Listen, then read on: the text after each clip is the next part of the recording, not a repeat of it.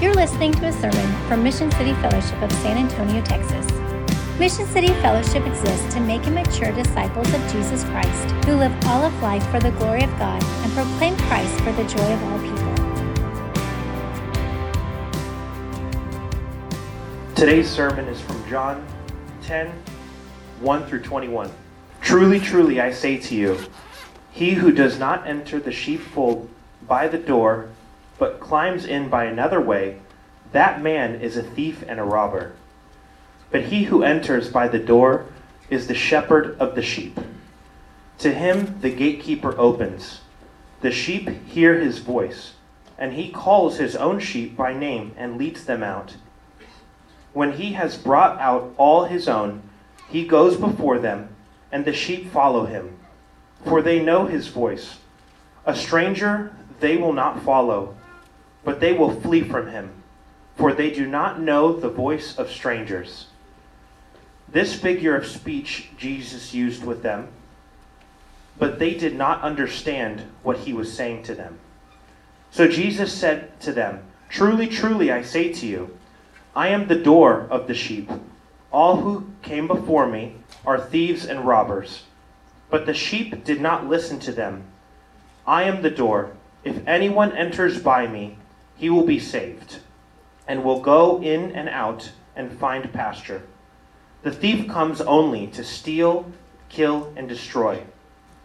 And I came that they may have life and have it abundantly. I am the good shepherd.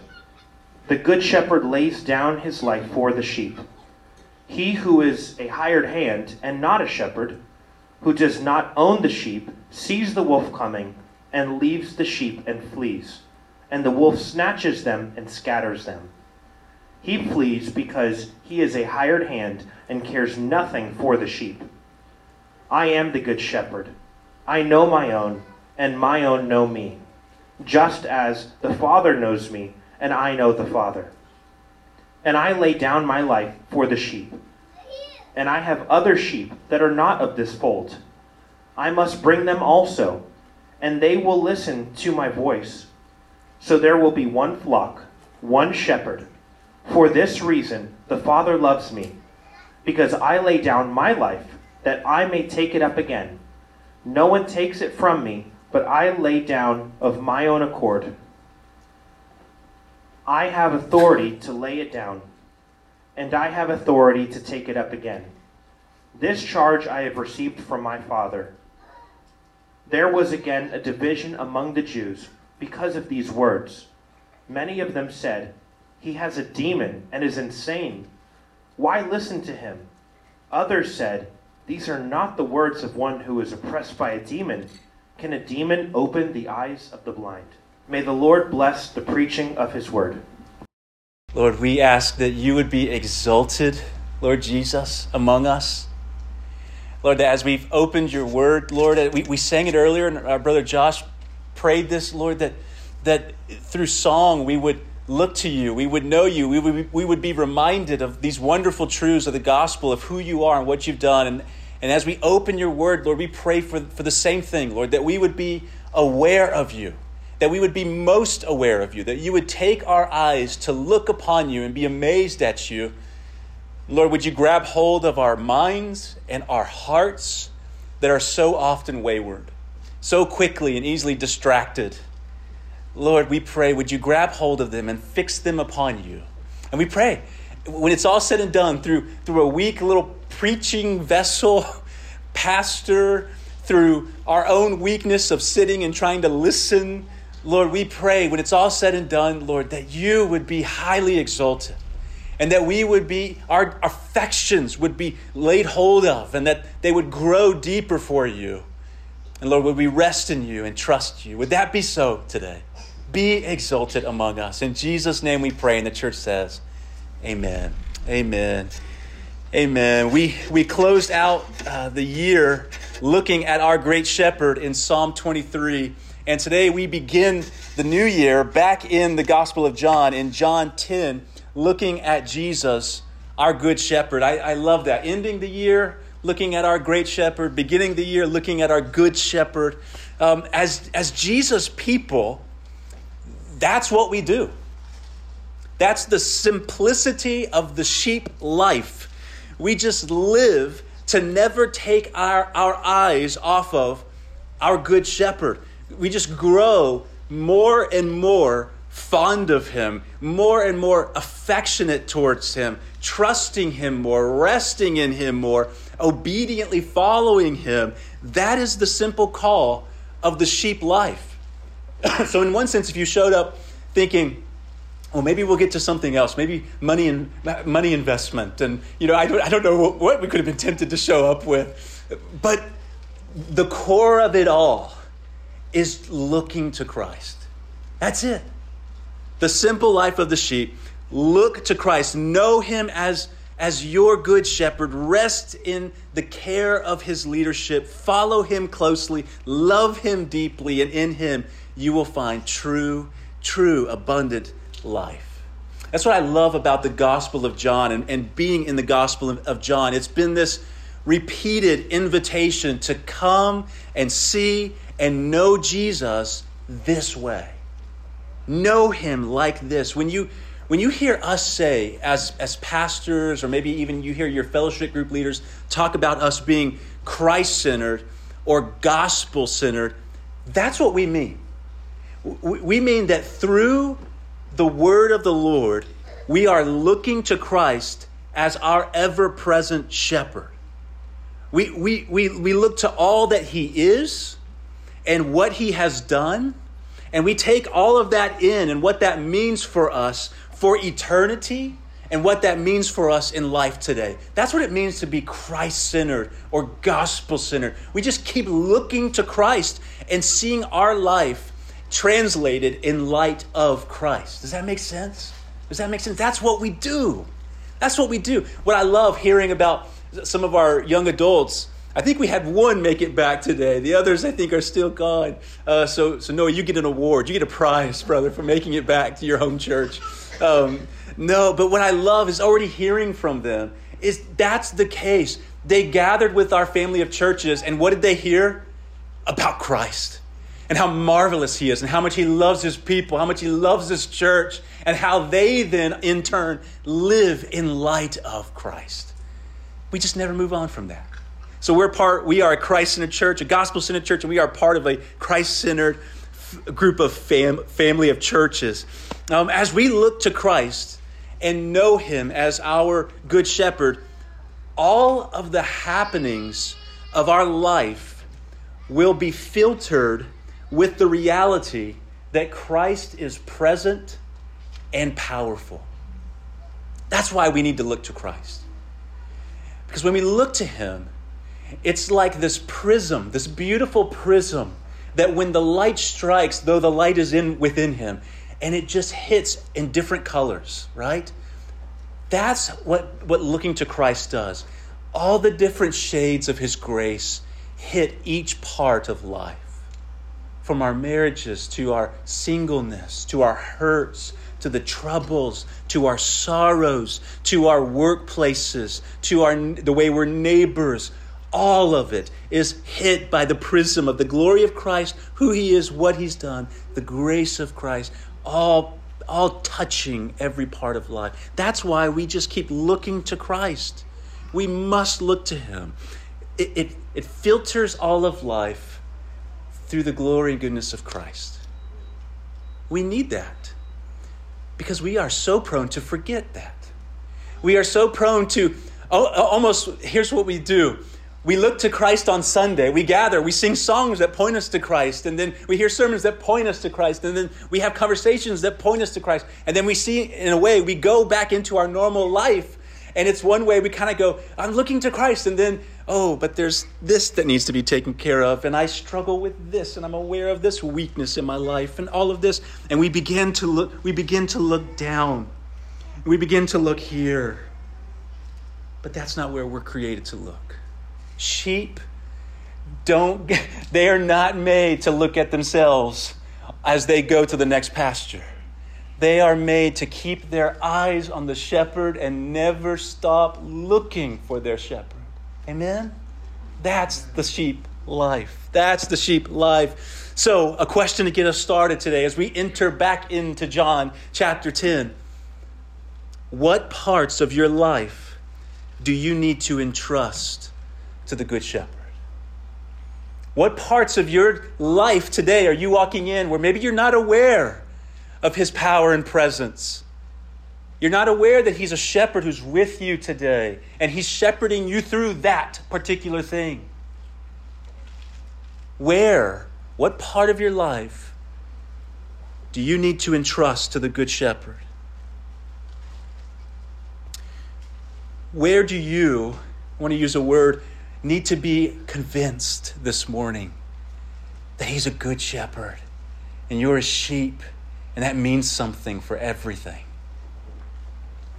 I think John 10 today is intended to convince us, to convince you that he is the good shepherd, the long-awaited one that we heard about in the last several weeks in Psalm 23. He is this long-awaited, he is that great shepherd. He is him. I love that. That's the saying that's going around the sports world. Oh, he is him. It's like this saying to say, that guy is the guy. You don't mess with that guy. He is him. Christ is that one. He is him. He's the one we look to. And John 10 just says, he wants to convince us of that this morning. This is the good shepherd you need. This is him. He's here. Look to him. That's the call of John, right? Look. If I could just grab hold of you right now, look to him. Look to Jesus. That's the call for us today. Come and know him as you see him, as we read of him. May your eyes be open to him. Your heart and mind be open to him by his grace.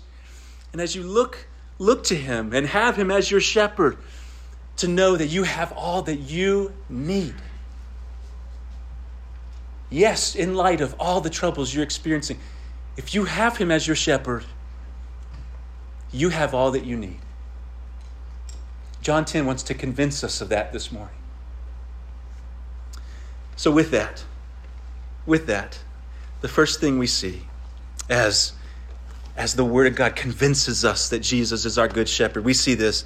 Jesus is the good shepherd who confronts false shepherds. Jesus is the good shepherd who confronts false shepherds. Jesus is making a strong contrast between himself as a good shepherd, as the good shepherd, and those who have been leading God's people, the Pharisees, who have been not merely bad shepherds, but they actually are false shepherds. They haven't acted as shepherds ought to act at all. John 10 is connected to John chapter 9. And it's been a couple months since we've been in John 9. If you remember, in John 9, we saw a man who had been born blind. And so he's basically just left to nothing. He's just a beggar that everyone has seen for years and years, just this man born blind. And Jesus compassionately takes notice of him, sets his affection upon him, and powerfully heals him. But it's a story not just highlighting physical blindness and Jesus' power to heal. It's a story highlighting spiritual blindness. Do you remember that? It's a story that this blind man needed the spiritual eyes of his heart opened just as badly as he needed his physical eyes opened. It would be a tragedy if Jesus healed his blind eyes and his eyes opened, and instead of seeing Jesus as glorious and marvelous and follow him, he turned and looked at the marvels of the world and said, I want that instead. That would be a tragedy, wouldn't it? Because in the end, that man would be destined to the judgment and wrath of God, separated from God for eternity. He may have physically healed eyes, but oh my, on his way to destruction. That would be a tragedy, wouldn't it? So, we see that this man needs the eyes of his heart, the spiritual blindness, to be open just as badly. And not just him. The story highlights the spiritual blindness and hard hearts of the Pharisees. And maybe you're not familiar with the Pharisees, but the Pharisees were the spiritual leaders of God's people. They were supposed to be the godly guys. They were supposed to be the ones who had their finger on what God was up to. But we see in the stories and all throughout John, they were the opposite.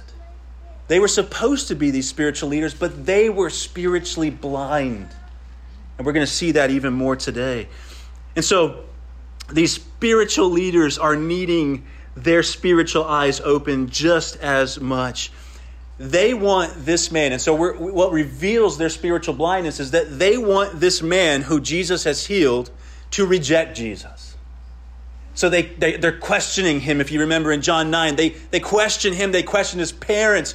They're questioning if he was ever truly blind. He must be in cahoots he must be in it with Jesus to try to trick everybody, to try to follow Jesus. And they want him to reject Jesus, to denounce Jesus. And he doesn't. And so they reject him. Essentially, they kick him out of the church is what happens. They kick him out of the place of worship, which is announcing to everyone and announcing to this man, you are ungodly. You are not part of God's family. You are rejected by God. That's what these spiritual leaders have done. Because this man won't reject Jesus, they reject him. They cast him out. They hate Jesus, and they hate people who follow Jesus. They are men who are violent and harsh. And as this man is cast out by the Pharisees, the very next thing we see, and I love this, is that Jesus hears that he's been cast out, and he goes and finds him. Doesn't that already start to echo the Good Shepherd's heart? He hears this man that he's healed has been cast out and rejected. And it purposes to tell us that. He hears it, and so he goes and finds him. And when he finds him, his physical eyes were opened by Jesus. Now, the spiritual eyes of his heart are opened to Jesus. And he worships Jesus. It's a story that we're to see connected with John chapter 10, what we just read about the Good Shepherd. It's a story that we are to see a sheep hurting and broken and in need, unable to save himself. The false shepherds treating him harshly, rejecting him. The one they should have been caring for, they rejected and violently treated harshly and rejected. And then the true shepherd of God's people enters the scene, aware of his little hurting sheep. He comes and he cares for this little broken sheep, and he knows that sheep, and that sheep knows him, and that sheep follows him. That's what we're supposed to see in that story as we go into John chapter 10. Jesus now in John 10 is confronting these false shepherds, who they truly are.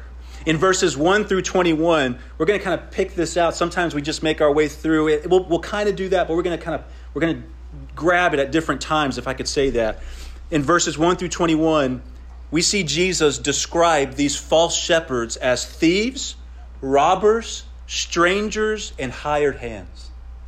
First, they're like thieves and robbers. Verse 1, truly, truly, I say to you, he who does not enter the sheepfold by the door, but climbs in by another way, that man is a thief and a robber. Verse 8, all who came before me are thieves and robbers, but the sheep did not listen to them. Thieves try to take things that aren't theirs. It doesn't take us a whole lot of application. You're like, you sat all week and that's what you left with. That's the definition you got it for us. That's all I got for you. Thieves try to take things that are not rightfully theirs. They think they can take ownership of something they don't have rightful ownership of. And on top of that, they go about taking what's not theirs in deceitful, scheming ways. They don't enter through the door, do they? Thieves don't enter through the door. They break the window. They break through things. And in this case, they're climbing over things. They don't come in the right way. They don't go about it the right way. They try to find other ways, hidden ways, deceitful ways to get what's not theirs. And robbers, Jesus says they're thieves and robbers. Robbers, think of it this way. Robbers are just thieves, but a violent thief. If someone is stealing something from a store, they're a thief. But according to police and law, if they are willing to harm someone as they steal, and they do that, they're a robber. That's the threshold. They go from thief to a robber when they're violent. That's what Jesus says about these men who are supposed to be shepherds. Violent, harsh, mean thieves who try to take what's not theirs.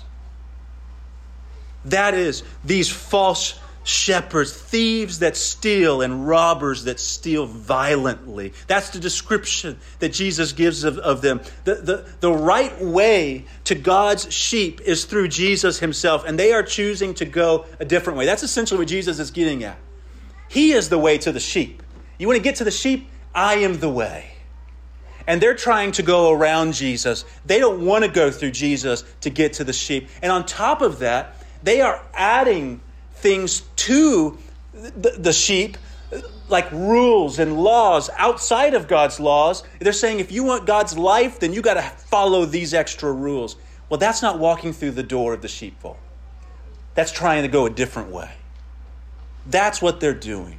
And so they're acting like thieves and robbers, and they're violent. Jesus knows their heart. This is foreshadowing for us. Jesus knows these will be some of the same men who will nail him to a cross. Violent. They're supposed to be shepherds. Harsh and mean and violent. Thieves envy and want and covet what they don't have. And they'll do whatever it takes to get what they want. Oh, I'm sure they were very aware, these Pharisees, of the proverb that the king's glory is found in his people. Oh, so we want all the people so we can have glory. They aren't the rightful shepherds of the sheep. They're trying to climb into the sheepfold. That word sheepfold, we don't use that word. We don't use that word sheepfold. So what is a sheepfold? A sheepfold in that region would have been these stones that would have been about 5 to 6 feet tall. They're stacked up and put in a circle or in a square with an opening. In fact, we have a picture. Can you go ahead and put that up, Eden? That's what these look like. I think sometimes pictures serve us. This is what a sheepfold is. Stones stacked up, put about 4 to 6 feet high, sometimes round, sometimes square, but they're intended to be the place where the sheep can go and rest securely. So the shepherd would lead them to the sheepfold, and as you can see, there's a little opening there. There's an opening where the sheep would go in, and they stay in the sheepfold overnight. It's a safe place. It's where they're supposed to rest and find security. And Jesus is saying, you don't go in through the door. There's a clear door there. You aren't going that way. You are thieves and robbers who try to come around the back and climb over and take what's not yours. That's how you act. That's your heart towards the sheep. You are not the rightful shepherds. You are false shepherds. Verse 5, they're described as strangers to the sheep. So calling to the sheep, but the sheep want to flee. They don't really know these voices. These are unfamiliar voices. These voices trying to rule over them, trying to guide them and lead them, but yet harshly. And so the sheep don't know them. The sheep want to flee from them. They're not intimate in relationship towards the sheep. They don't know these sheep. And so they're strangers. I saw a video of tourists who were taken to a sheep yard, I guess you would call it. There were all these sheep and a field, and the shepherd taught these tourists his sheep call. And it was kind of unique. It was like kind of a song almost, and this call that he would do. And he taught these tourists the call. And he wanted them to call to the sheep. They're all just scattered out. And so one tourist goes up and begins to call. They use the call, and then the sheep don't even budge. And the next tourist goes up, and they go through probably 5 or 6 or 7 of these moments. The sheep may even look up for a moment and then look back down and keep grazing. And then the most incredible of things, the shepherd himself goes up and does his call. The exact same call, but with his voice. That's the only difference. And those sheep immediately, they stop what they're doing, and their ears perk up and their heads look up, and they turn towards the shepherd where the call is coming from, and they begin to trot over. Here they come. It's the most beautiful of things. And Jesus says, you're like those tourists who don't know my sheep.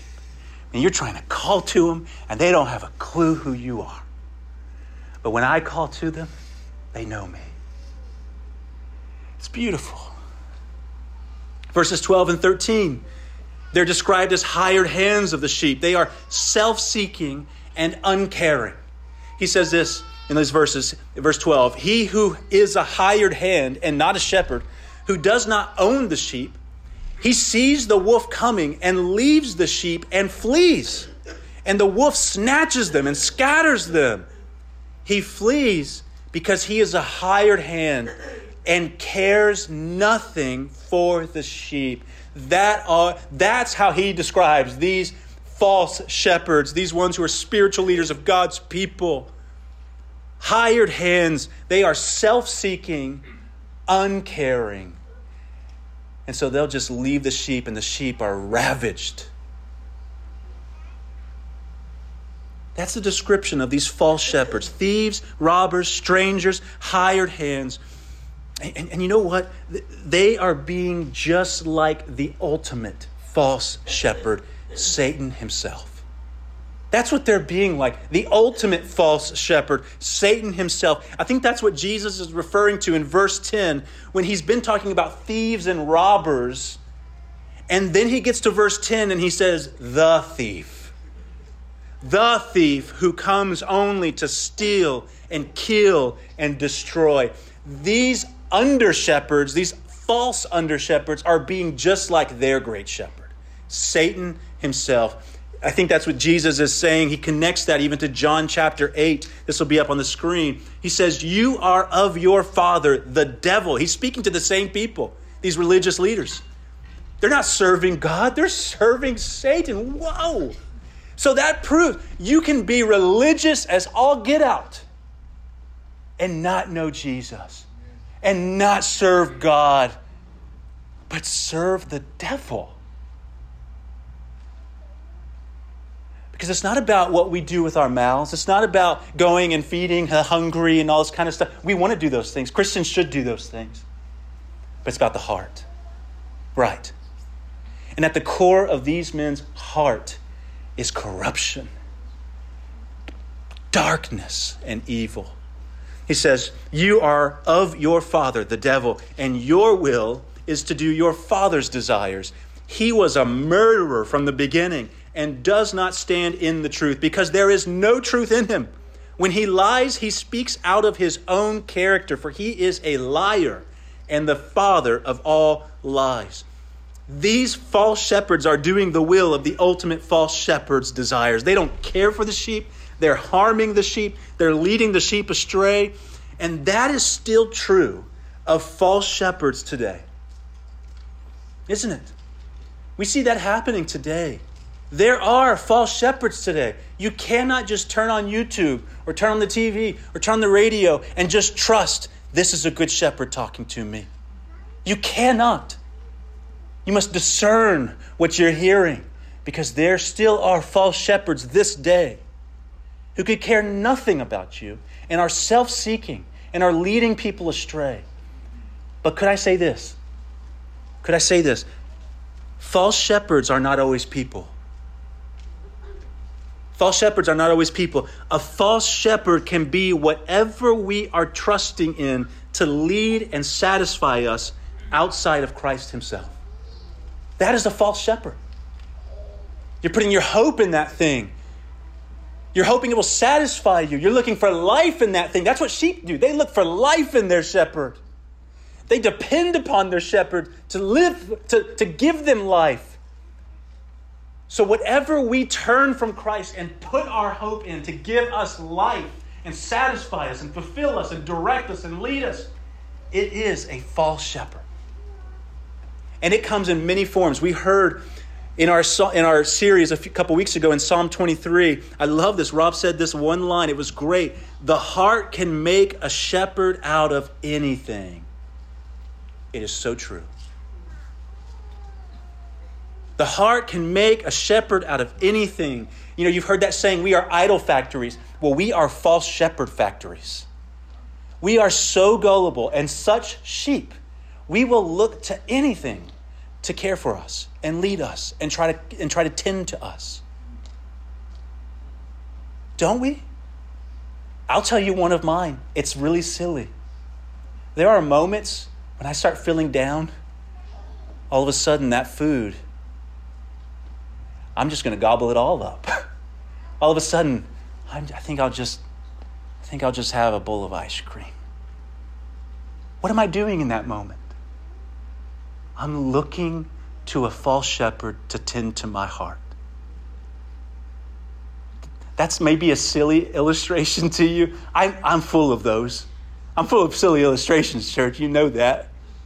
But I hope you're grabbing on to what I'm talking about. What are you tempted to give the place of false shepherd that's not Christ? What are you tempted to give that place of shepherd in your life? So false shepherds aren't just the TV evangelists who say, give me more money and you'll get healed. Give me more money and you won't be sick. You'll get wealthy. It's not just that. Precious sheep, open your ears and open your eyes to see there are false shepherds calling to you all day long. What are they? Be aware of them, flee from them, and turn to the true shepherd who can truly care for you.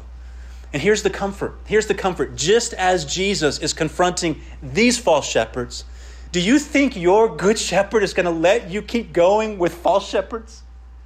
There are points by the power of his Holy Spirit and through his people around you where he is so faithful and so good to tend to you that he will not stand aside and allow you to continue to follow false shepherds.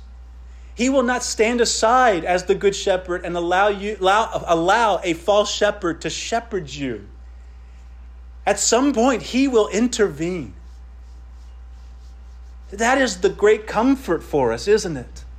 Even in turning away from false shepherds, you're not left alone. And I praise God for that. He's a faithful shepherd. He is the description of the good shepherd in verses 2-4 that he gives. He says this, but he who enters by the door is the shepherd of the sheep. To him, the gatekeeper opens. The sheep hear his voice and he calls to his own sheep by name. We'll talk more about that next week. Next week, there's more good shepherd. But hear that. He calls to his sheep by name. He didn't just do that back then. He does that today. He knows you. We'll talk more about that later. He calls his own sheep by name and leads them out. So he's no thief or robber that is unfamiliar. He's no stranger. He knows his sheep by name. Verse 4, when he has brought out all his own, he goes before them, and the sheep follow him, for they know his voice. The sheep aren't afraid of him. He is no harsh taskmaster that is unfamiliar. They joyfully know him and follow him because he is their true shepherd. He is their rightful shepherd, and he is a good shepherd. That is Jesus. But he doesn't just describe himself as a shepherd leading the sheep. We often think of that. He's solely the shepherd who leads us. But Jesus adds to that. Second, we see that he is the good shepherd who is the door to abundant life. He's the door to abundant life. He says in verse 7, or beginning in verse 7, truly, truly, I say to you, I am the door of the sheep. Verse 9, skip down to verse 9. I am the door. If anyone enters by me, he will be saved and will go in and out and find pasture. The thief comes only to steal and kill and destroy. I came that they may have life and have it abundantly. Going back to the sheepfold, Eden, can you put that past picture up of just the sheepfold? Going back to this, you might have been thinking when we first saw this, the sheepfold, you're saying, that's so silly. There's no door. You're right. In one sense, like, why would they not put a door there? The sheepfold is meant to be a place of protection and guarding and keeping. Well, why is there no door? Because of this. Can you put the other picture up? That's a shepherd. The shepherd is the door. That's what Jesus has in mind and wants you to picture when he says, I am the door to the sheep. He is the gate. He is the living door that nothing goes through and nothing comes out of. And if it's going to go in, it must go through him. That is the shepherd of your lives. Listen to this. There was an Old Testament scholar, a Scottish Old Testament scholar, who was traveling through the Middle East, and he was encountering shepherds. And this was written about his encounter with one shepherd. It says this will be up on the screen. He was one day traveling with a guide. So this is about Sir George Adam Smith. It says, he was one day traveling with a guide and came across a shepherd and his sheep. He fell into conversation with him. The man showed him the fold into which the sheep were led at night. So that sheepfold, that big stony area, it consisted of 4 walls with a way in. Sir George said to him, that is where they go at night?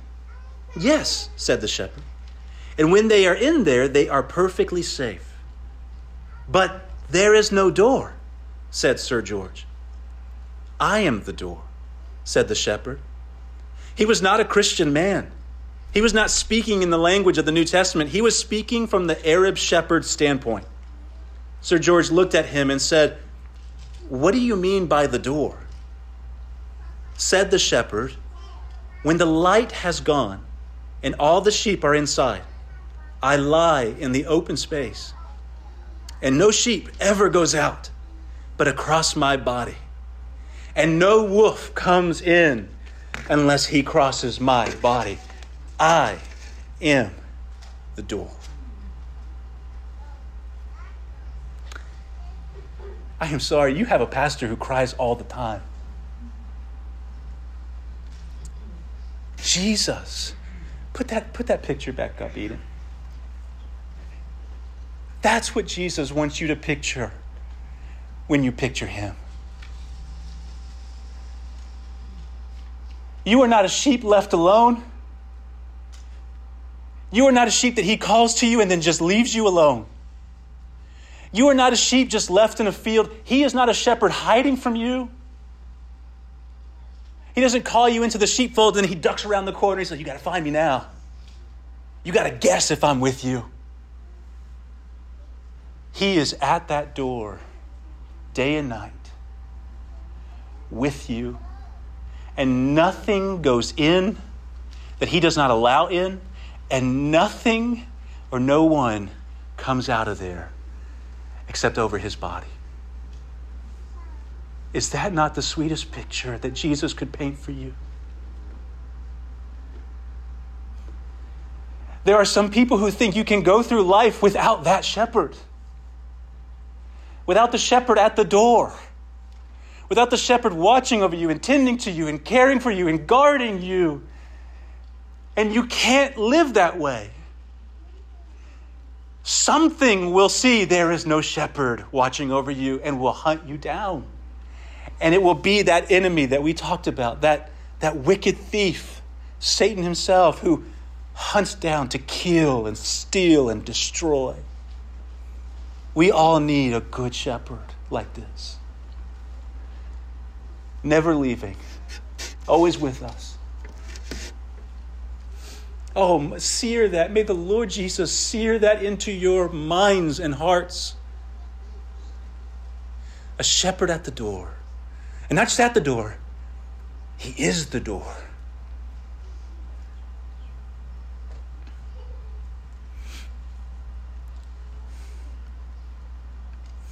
That's the picture. Through him, you're brought into the sheepfold. You're brought into his pen. You're brought in and gathered with his people, with his sheep, the sheep of God, the family, the sheep family of God. And you're kept by him in the security of his sheepfold. And as he releases you into the world, I think that's the picture we get when he says they're going to come in and out for pasture. It's not like you leave his family and come into his family. You leave his family, come into his family. That's not later on in John. He's going to say that. Next week he's going to say that. No one can take you out of my hand. I'm not going to let you go. He's not talking about that. What he's talking about is as you're brought into his family and then you go into the world for pasture, for life, you go out and live, he is still the shepherd tending to you. These sheepfolds were often built close to or even attached to the home of a shepherd, of the shepherd. There were sheepfolds built into the wilderness so that as they were out in the wilderness at night, they could bring them in and keep them safe. But there were sheepfolds at home as well that were attached to their home. And so in one sense, to be brought into the sheepfold as sheep was to be brought home. And isn't that true for the Christian? We are brought into the family, the home of God through Christ. That is our home. That is our place now. That is the sheepfold. It's just beautiful. It's a place where when you think of home, the household of God, Peter would say, to be brought into the safest place. That's what home is. It's to be the safest place for us. It's the safest place for a sheep that they could be. A place of rest and refuge.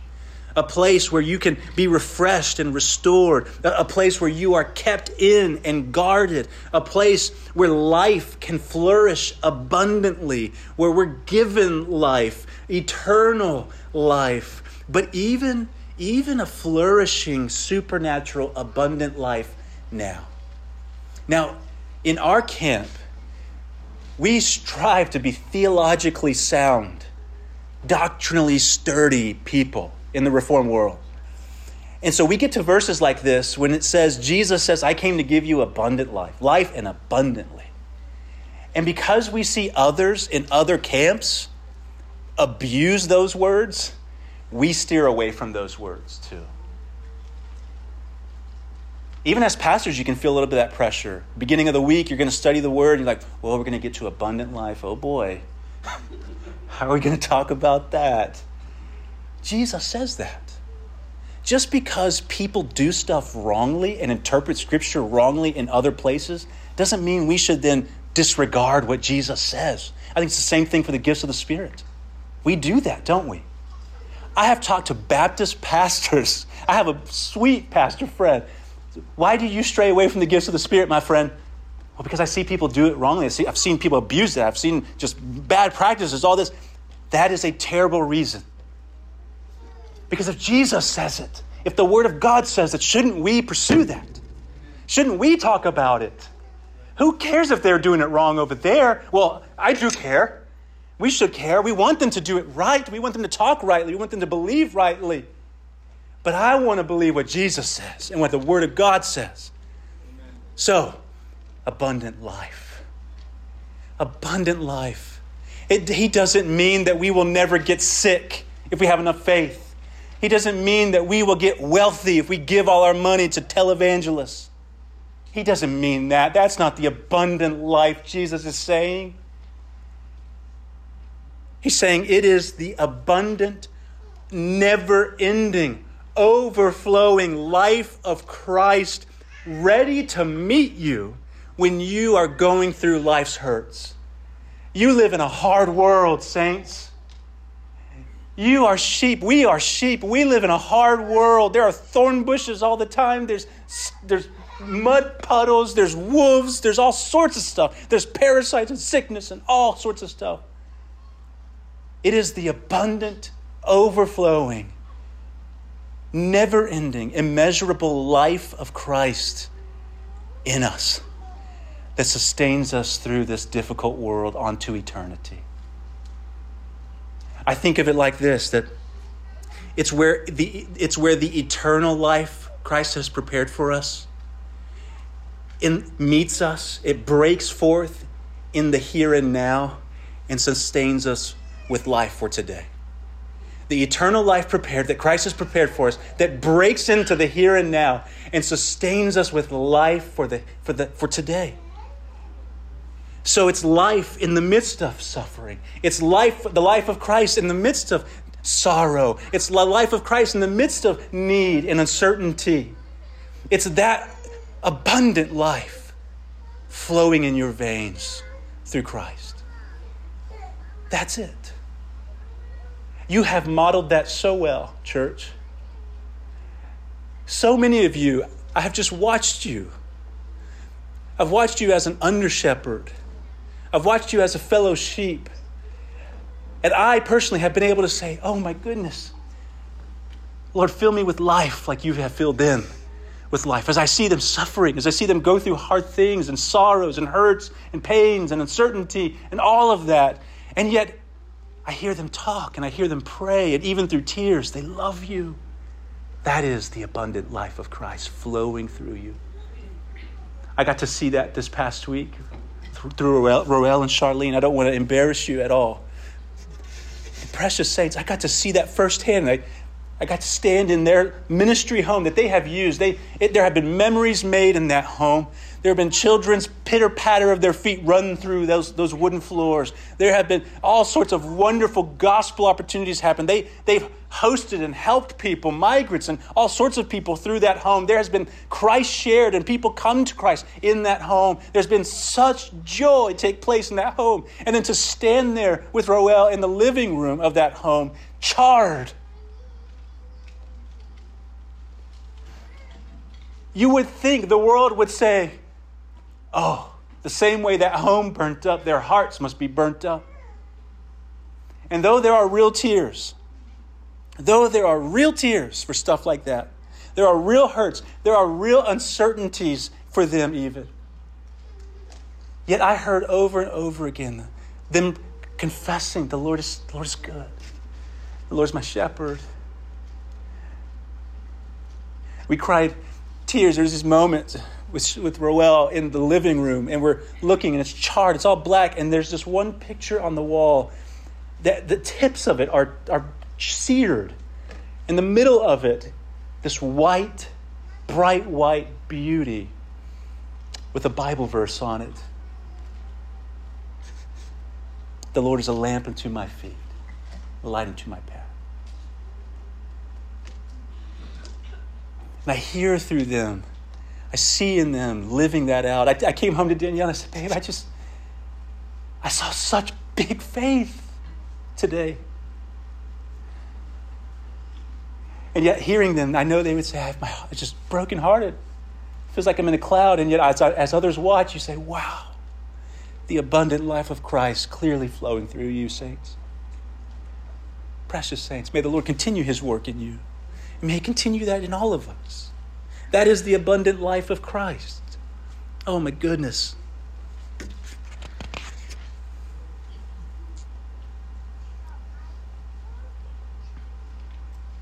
Jesus says, I am the door of the sheep. I am the door. If anyone enters by me, he will be saved and will go in and out and find pasture. I came that they may have life and have it abundantly. Oh.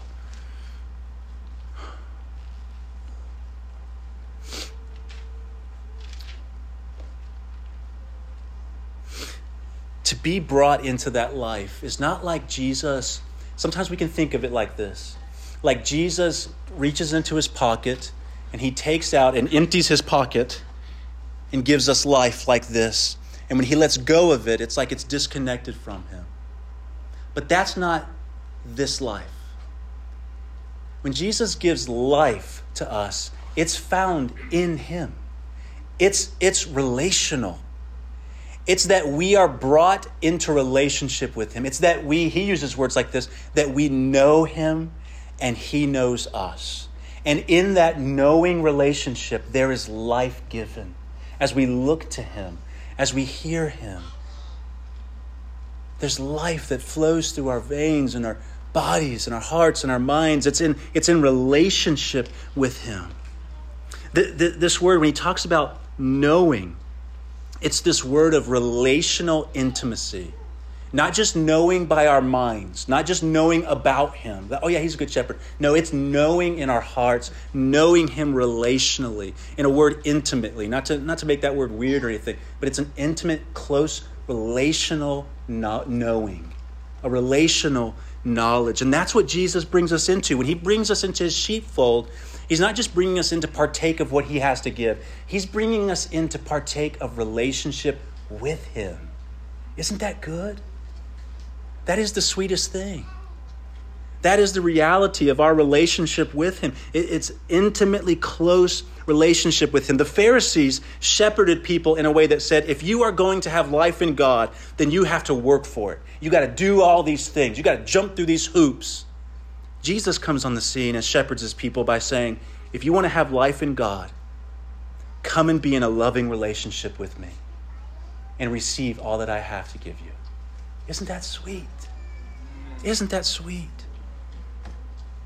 In verse 14, Jesus says, I am the good shepherd. I know my own, and my own know me. And listen to this radical line. Verse 15, just as the Father knows me, and I know the Father. What? There is no closer relationship in the universe than Jesus and God the Father, where love flows unhindered and there is a relational, intimate knowledge of one another. There is no greater loving union than between Father and Son. There is no greater awareness of one another, no greater relational honesty and genuineness. And yet that is what Jesus uses to describe the immeasurable relational knowledge he knows us with. How he intends for us to know him. That is shocking. Did you catch that? Like the Father knows me and I know the Father, I know you and you know me. That is amazing and shocking. He knows your name, your motives, your longing, your loves, what you enjoy, your circumstances, your weakness, your struggles, your sin, your experiences, past, present, and future, your hurts and pains and trials. He knows who you truly are at your core. He knows you better than you know yourself. And yet, the miracle of it all, though he knows us so well, he does not reject us or cast us away. Let those truths of who Christ is and what he's done for us and his relationship towards us blow your mind away and grab hold of your second-guessing heart.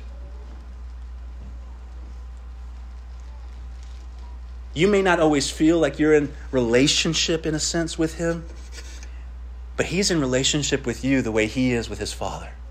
And that relationship isn't going anywhere. Let that sturdy you about what you think of him whenever you're tempted to doubt him. Let that grab hold of your heart when you're tempted to question his motives for you.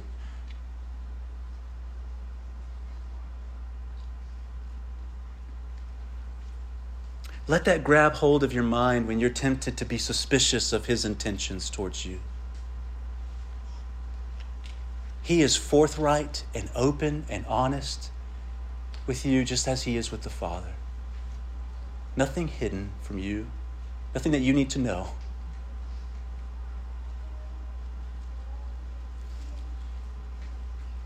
And the fact that he would desire us to know him in a similar way is amazing. That means he's not hiding from you. It means he's not keeping himself from you. He doesn't keep himself from the Father and hide away from the Father.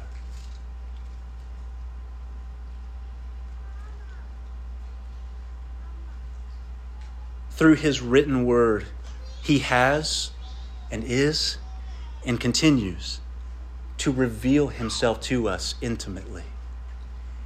so that through the Spirit at work in us, he is taking what we know and what we read with our minds and applying it to our hearts so that we know and love him as our living God and our good shepherd that we can trust. Oh, can I just tell you, we're almost done. Can I just tell you, as a pastor, as an under shepherd, I feel like that's what I live for. I feel like that's what we exist for. To say, we want you to know Christ, to know him, to know his heart for you, to know his motives, to know his intentions. It's all here, saints. It's all here. So that when you forget, you can go back here and you can know him. And you can trust him. And as a pastor, that's what I feel like I just exist for. Is I just say, look to Jesus. Look to him. Know him, saints. Know him. You can trust him. You don't have to second guess him. You can rest in him. And be free then to love him and know his love for you. Last, as we close, we see he is the good shepherd who lays down his life for our life. How are we brought into this amazing, secured relationship? How are we brought into the sheepfold when we are so stinky and dirty, when we are so filthy, and he is so holy? How are we brought into his family? That the shepherd would lay down his own life for us. Jesus says, verse 11, I am the good shepherd. The good shepherd lays down his life for the sheep. Hear that opposite. That's the opposite of these false shepherds who abuse the sheep, who use their power and authority to lord it over the sheep, who harm the sheep. Here he says, the good shepherd lays down his life for the sheep. Verse 16, and I have other sheep that are not of this fold. There you are. There's your name in the story. I have other sheep who are not of this fold. I must bring them also, and they will listen to my voice. Oh, so there will be one flock, one shepherd. For this reason, the Father loves me, because I lay down my life that I may take it up again. No one takes it from me, but I lay it down of my own accord. I have authority to lay it down. Hear that. Unmatched authority. Where it looks like Pontius Pilate is the one doing this. Where it looks like the Jewish leaders are doing this, where they're sending him to the cross. Where it looks like the Roman government has a role in all of this, that they're the ones doing this. No, Jesus says, I give my life by my own authority. That's what kind of shepherd he is. He didn't have to give his life, but he gives it. He gives it on his own authority. I have authority to lay it down, and I have authority to take it up again. This charge I have received from my Father. The wonder of our shepherd is that he would come to shepherd our souls, a wonder of wandering sheep, by willingly becoming a sacrificial sheep in our place. The wonder of it all is that the great shepherd would become the sacrificial sheep. That's the wonder of it all for us. He would obey the Father in our place, where we would just absolutely run rampant and disregard the Lord. He would obey as this perfect little sheep, this spotless lamb. And then he would give himself as the sacrificial lamb for all these other stinky sheep like us. Isn't that sweet? Hear this. Jim Hamilton is a pastor and an author, wrote this. No one has been truer to us than Jesus. No one has shown more commitment to our good than Jesus. No one traveled further to redeem us, suffered more shame, endured greater pain, made better promises, and in every way shown himself worthy of all we have and are. Oh, how he loves us.